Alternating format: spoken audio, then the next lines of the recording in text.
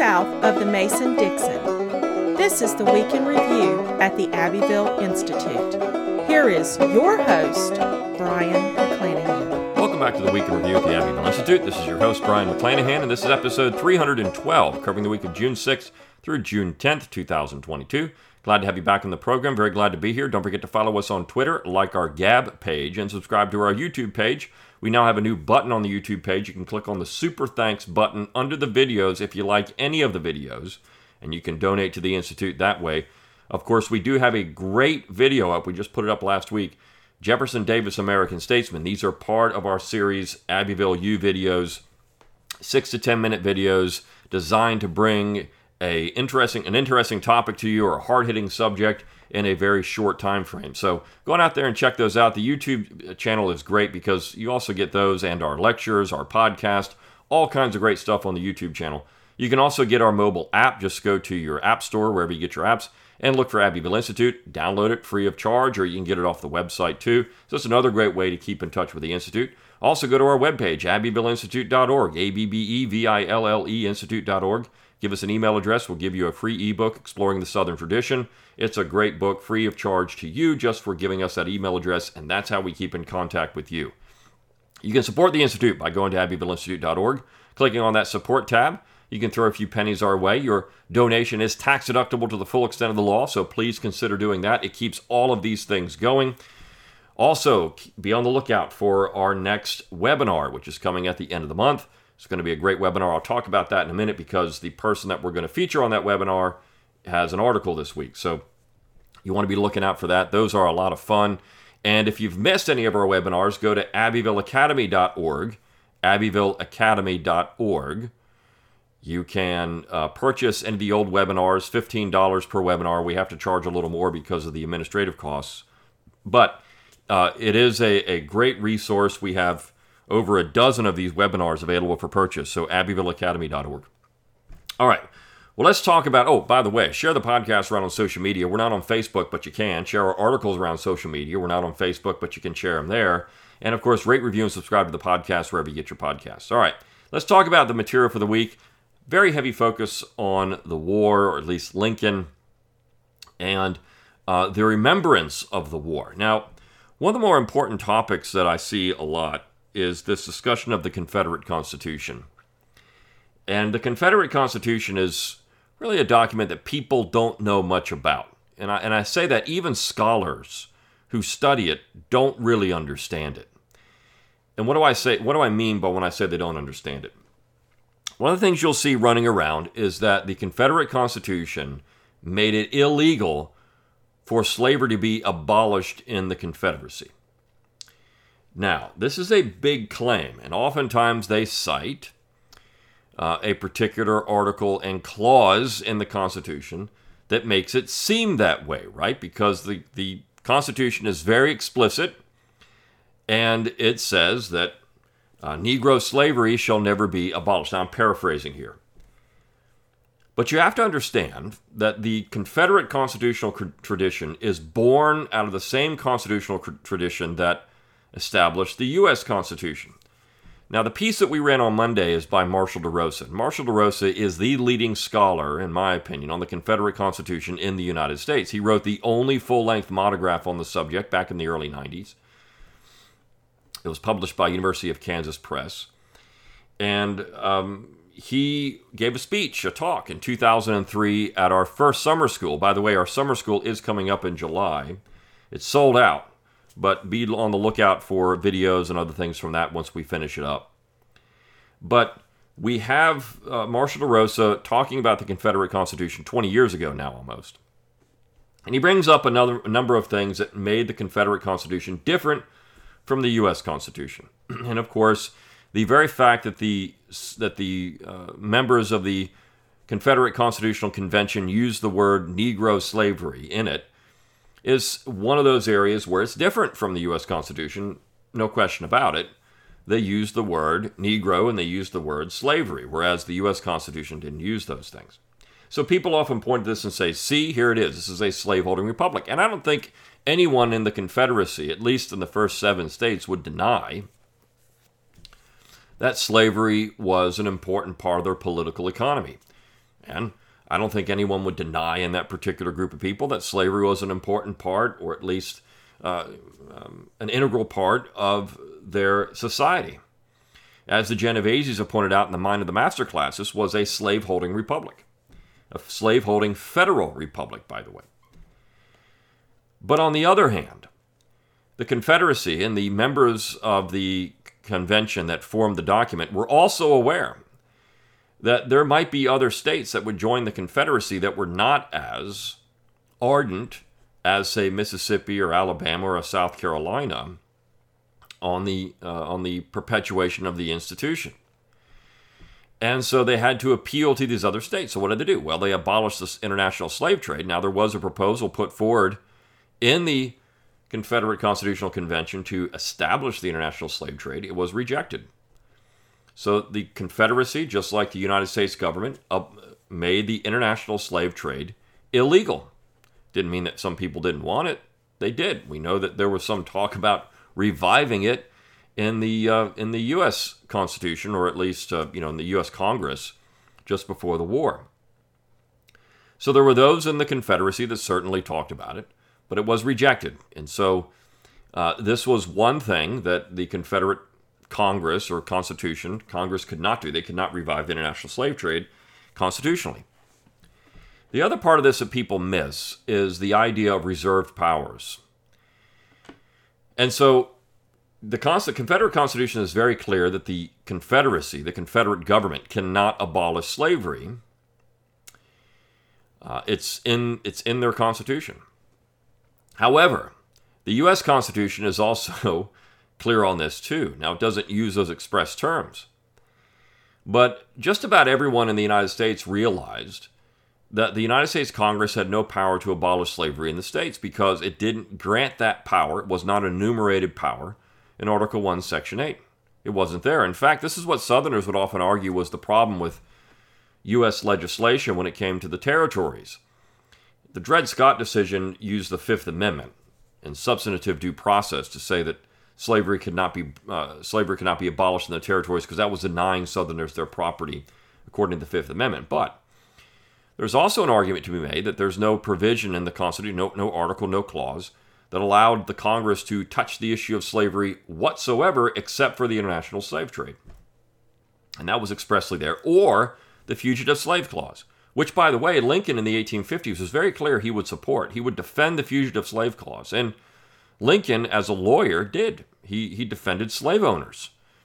Not slaves, he defended slave owners. In fact, as we've had a webinar, Zoom webinar on Lincoln, he sold slaves. He could have freed slaves. He could have bought them from the estate, his wife's estate, and then freed them. But no, he sold them for profit. So Lincoln wasn't necessarily against slave owners, so to speak.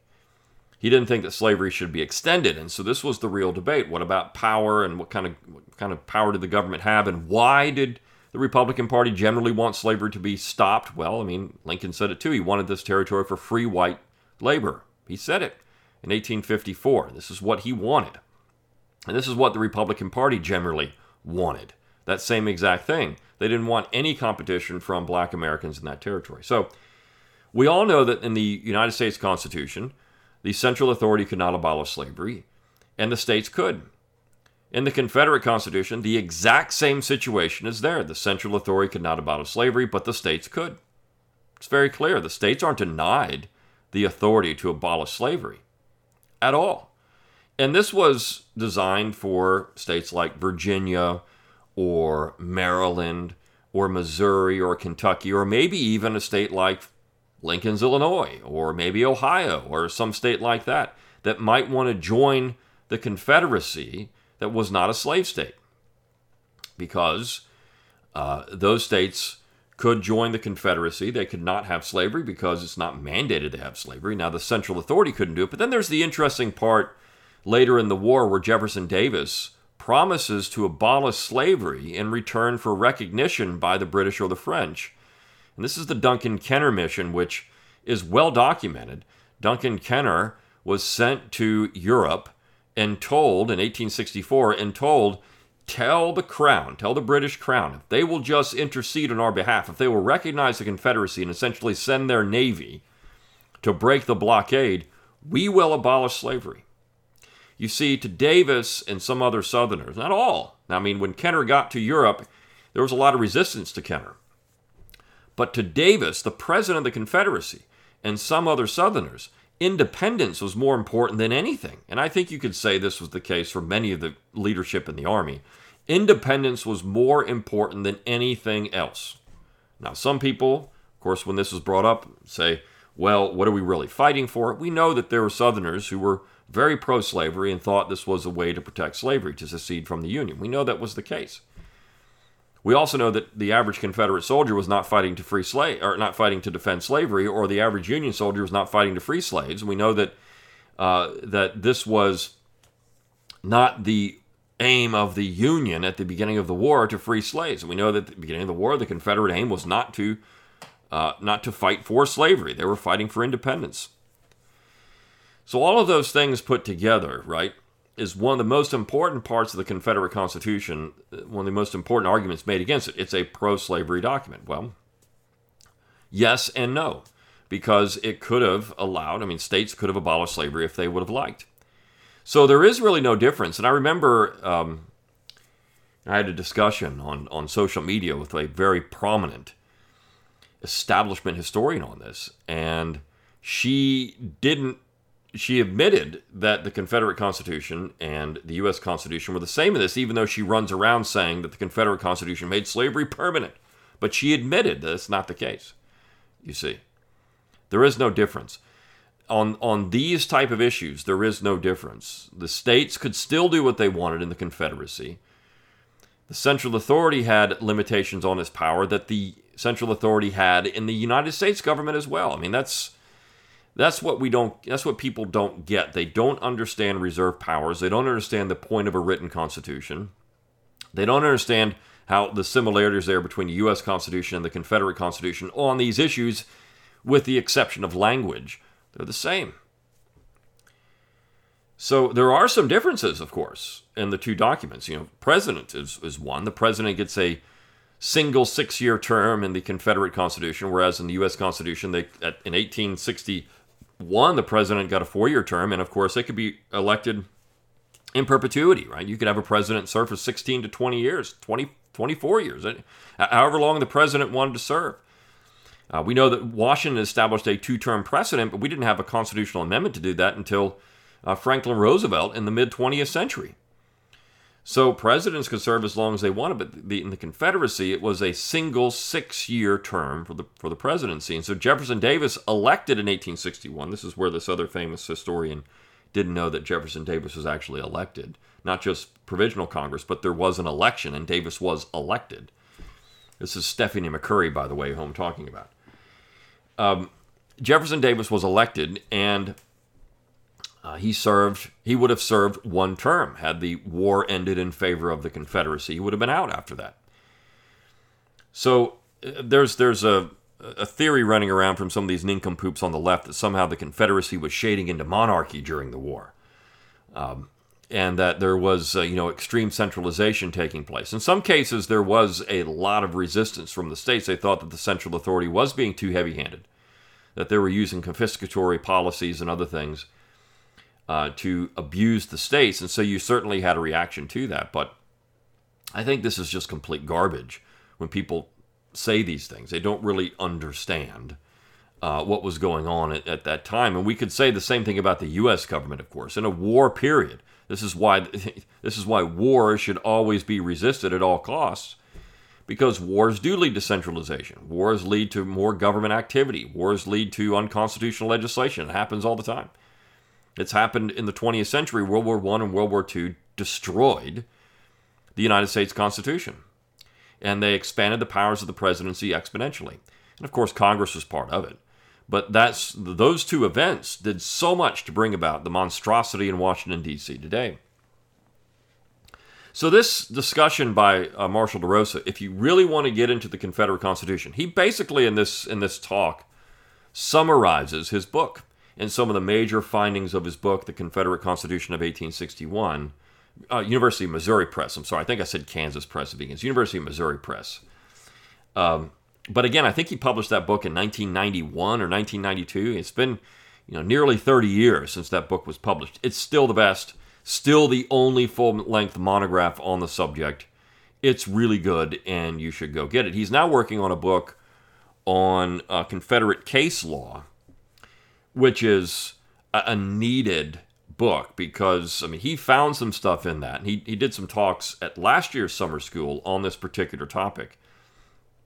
But he found some things out there that it just blows apart the narrative that Southerners didn't think that slaves were human beings, that they had any rights. It blows that apart. What's interesting about that, too, is Lincoln actually brought up that he knew Southerners believed slaves were human beings because of the way that they talked about them, right? So this whole thing, is so many layers to all of this, right? And at the end of the day, what was happening in the 1850s and the 40s, particularly the 40s and the 50s, because that's when things really got hot.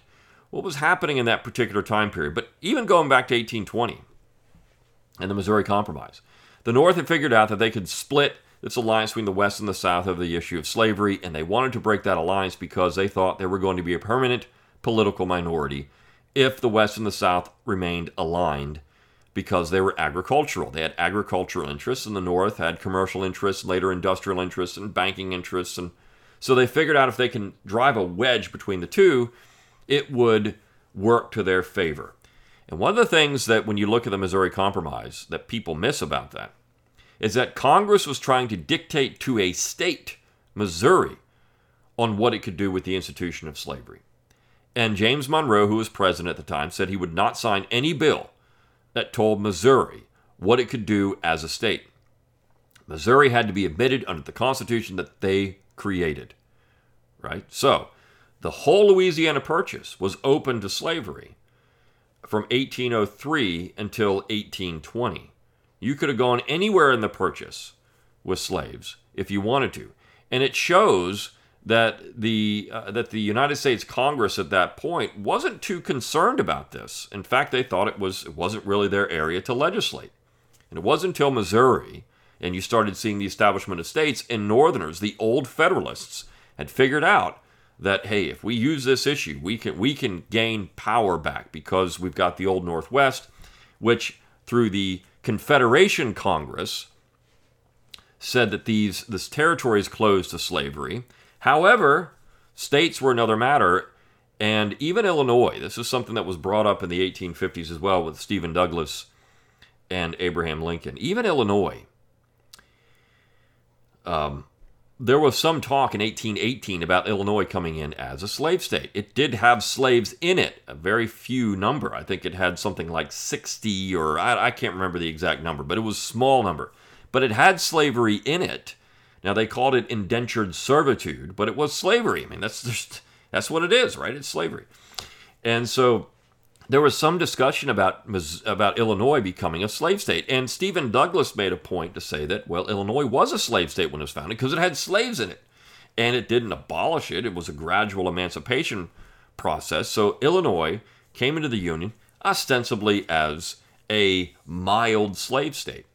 So we know that states could do this, even in the Old Northwest. In fact, when the states came in on equal footing, they could do this. So these are all big issues, right? Huge issues with the sectional conflict, things that are complex that historians don't really like to get into because they want to deal in slogans and platitudes and simple black and white, but it's never that.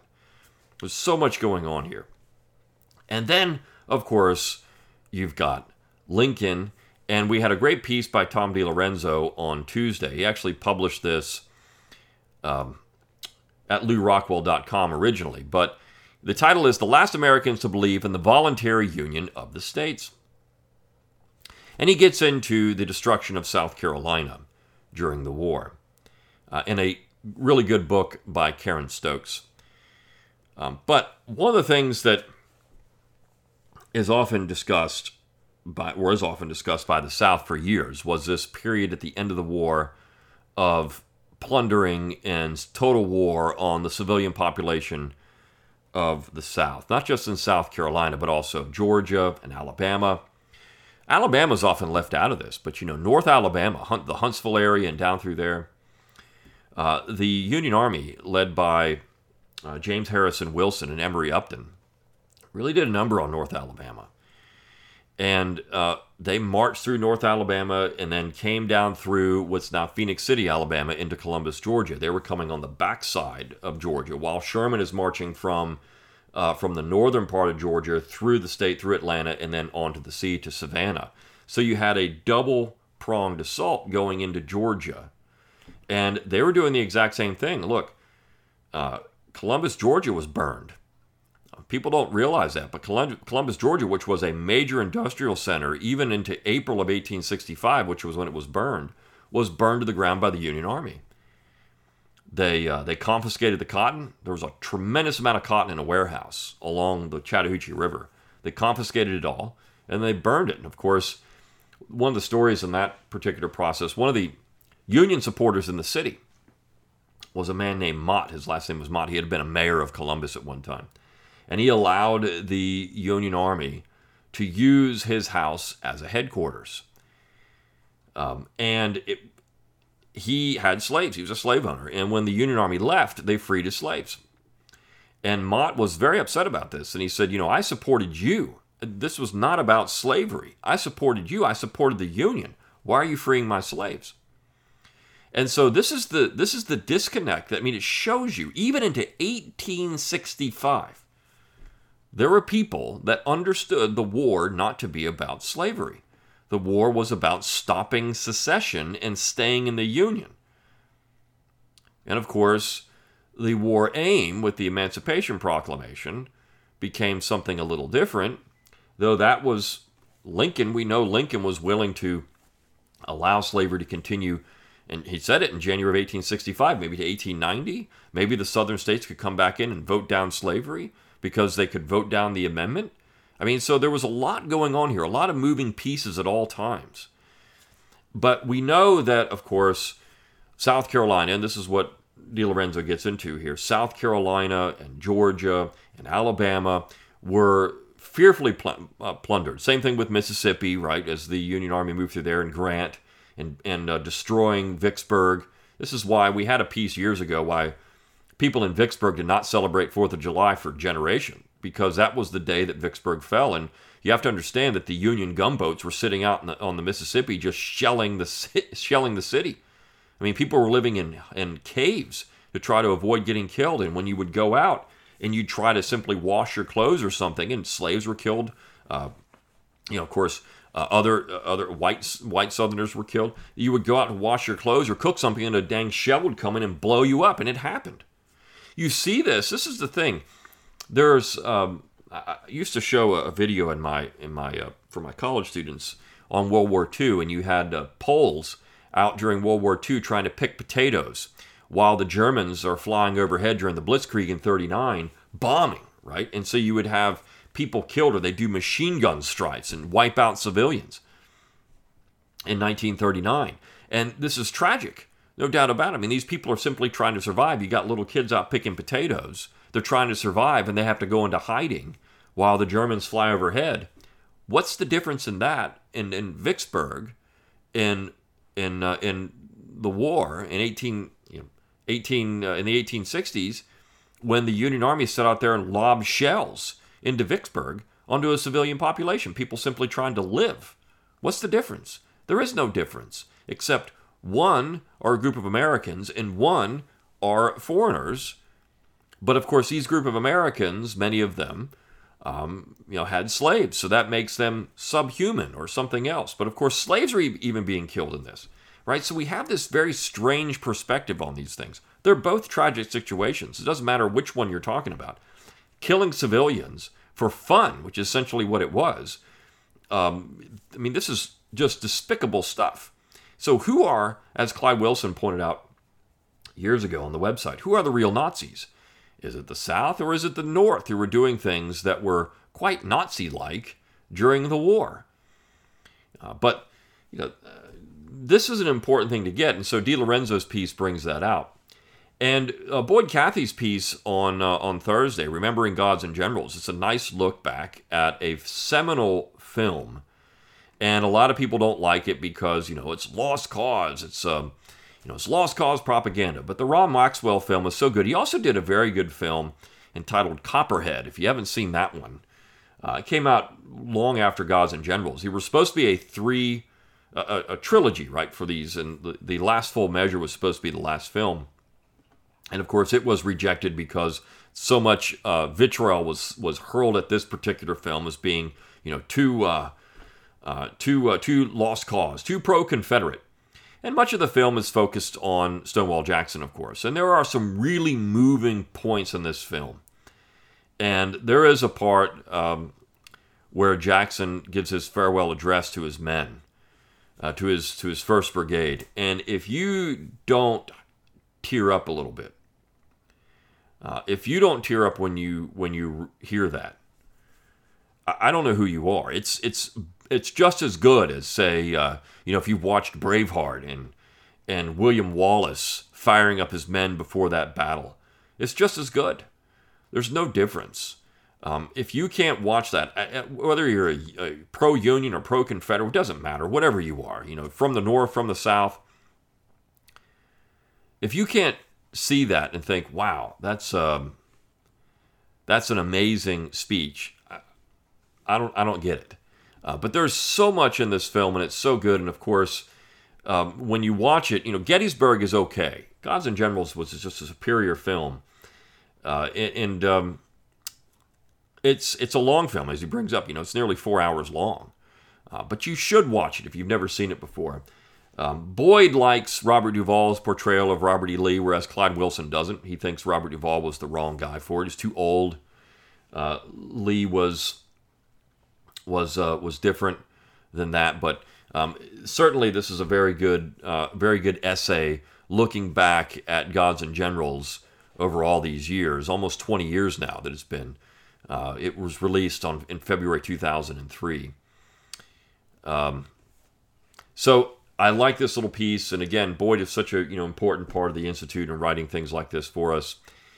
And then we have a piece, Setting Lincoln Straight, published on Friday by Rod O'Barr, and it's an interesting piece, and it gets into the border states, the border slave states. And there are Unionists in the border slave states. This is a very interesting part of the war. Daniel Cross wrote a book entitled Reluctant Confederates. And he gets into these border slave states, North Carolina, Virginia, and how they really didn't want to side with the Confederacy at all. And you had Unionists in these states, still after the war, who were insisting that the war was not about slavery, that the war was, and the Emancipation Proclamation distorted all of this. They were insisting that their war was to save the Union. Nicole Hannah-Jones got into a lot of trouble a couple of weeks back. She's, of course, the lead author of the 1619 Project, for saying that the war was about the Union. And all the righteous cause mythologists, left and right, went ballistic over this. But you go back and you look at it, and this is exactly what Lincoln said, and this is what other people in the North were saying, and other Unionists were saying. This war was about saving the Union. It's what Randolph Mott was saying here in Columbus, Georgia. Well, wait, the war is about the Union, not slavery. What are you doing? It's about saving the Union. I am against the secession, but nothing else should change. That was something that people made clear as they were marching off to war. And for a lot of Union soldiers, as Lincoln's Mercenaries points out, William Marvel's book, Lincoln's Mercenaries, for a lot of Union soldiers, it was about 3 hots and a cot, right? Let's get some money, let's get some meals, and we can make a little money and march around. And that's what the war is really about. It's not about any kind of ideological crusade or anything else. It's about getting a paycheck and some food for them. So I really enjoyed this piece as well. Rod O'Barr did a great job with that. And then the last piece for the week is The Intruder. This is by Brandon Meeks. Brandon Meeks is going to be our featured guest for our next webinar, and he's going to talk about storytelling. And if you haven't read any Brandon Meeks pieces on the website, you need to read them. This is The Intruder. It's a funny little story. And now some people have emailed us and saying they don't like his language. He doesn't use rough language in his pieces, but he's He's a young guy, and he'll use some terms at times. He'll twist some words, and he'll use some indelicate things here and there, but nothing that's just too excessive. I mean, you see worse on television and other things. You'll see worse in some modern literature. These stories are so good, and you need to read them. They're funny, and this brings out this art of storytelling in the South. It's one of the things that the South has always been good at. The comedy, storytelling. And so we're going to talk about that in our next webinar. It'll be at the end of the month. So if you're on the email list, keep on the lookout for that, because that's how we let you know these things are happening. So this piece by Brandon Meeks, just wrapping up the week, The Intruder, just very, very funny, and you should read it. So, hope you enjoyed this week in review at the Abbeville Institute. Until next time, good day.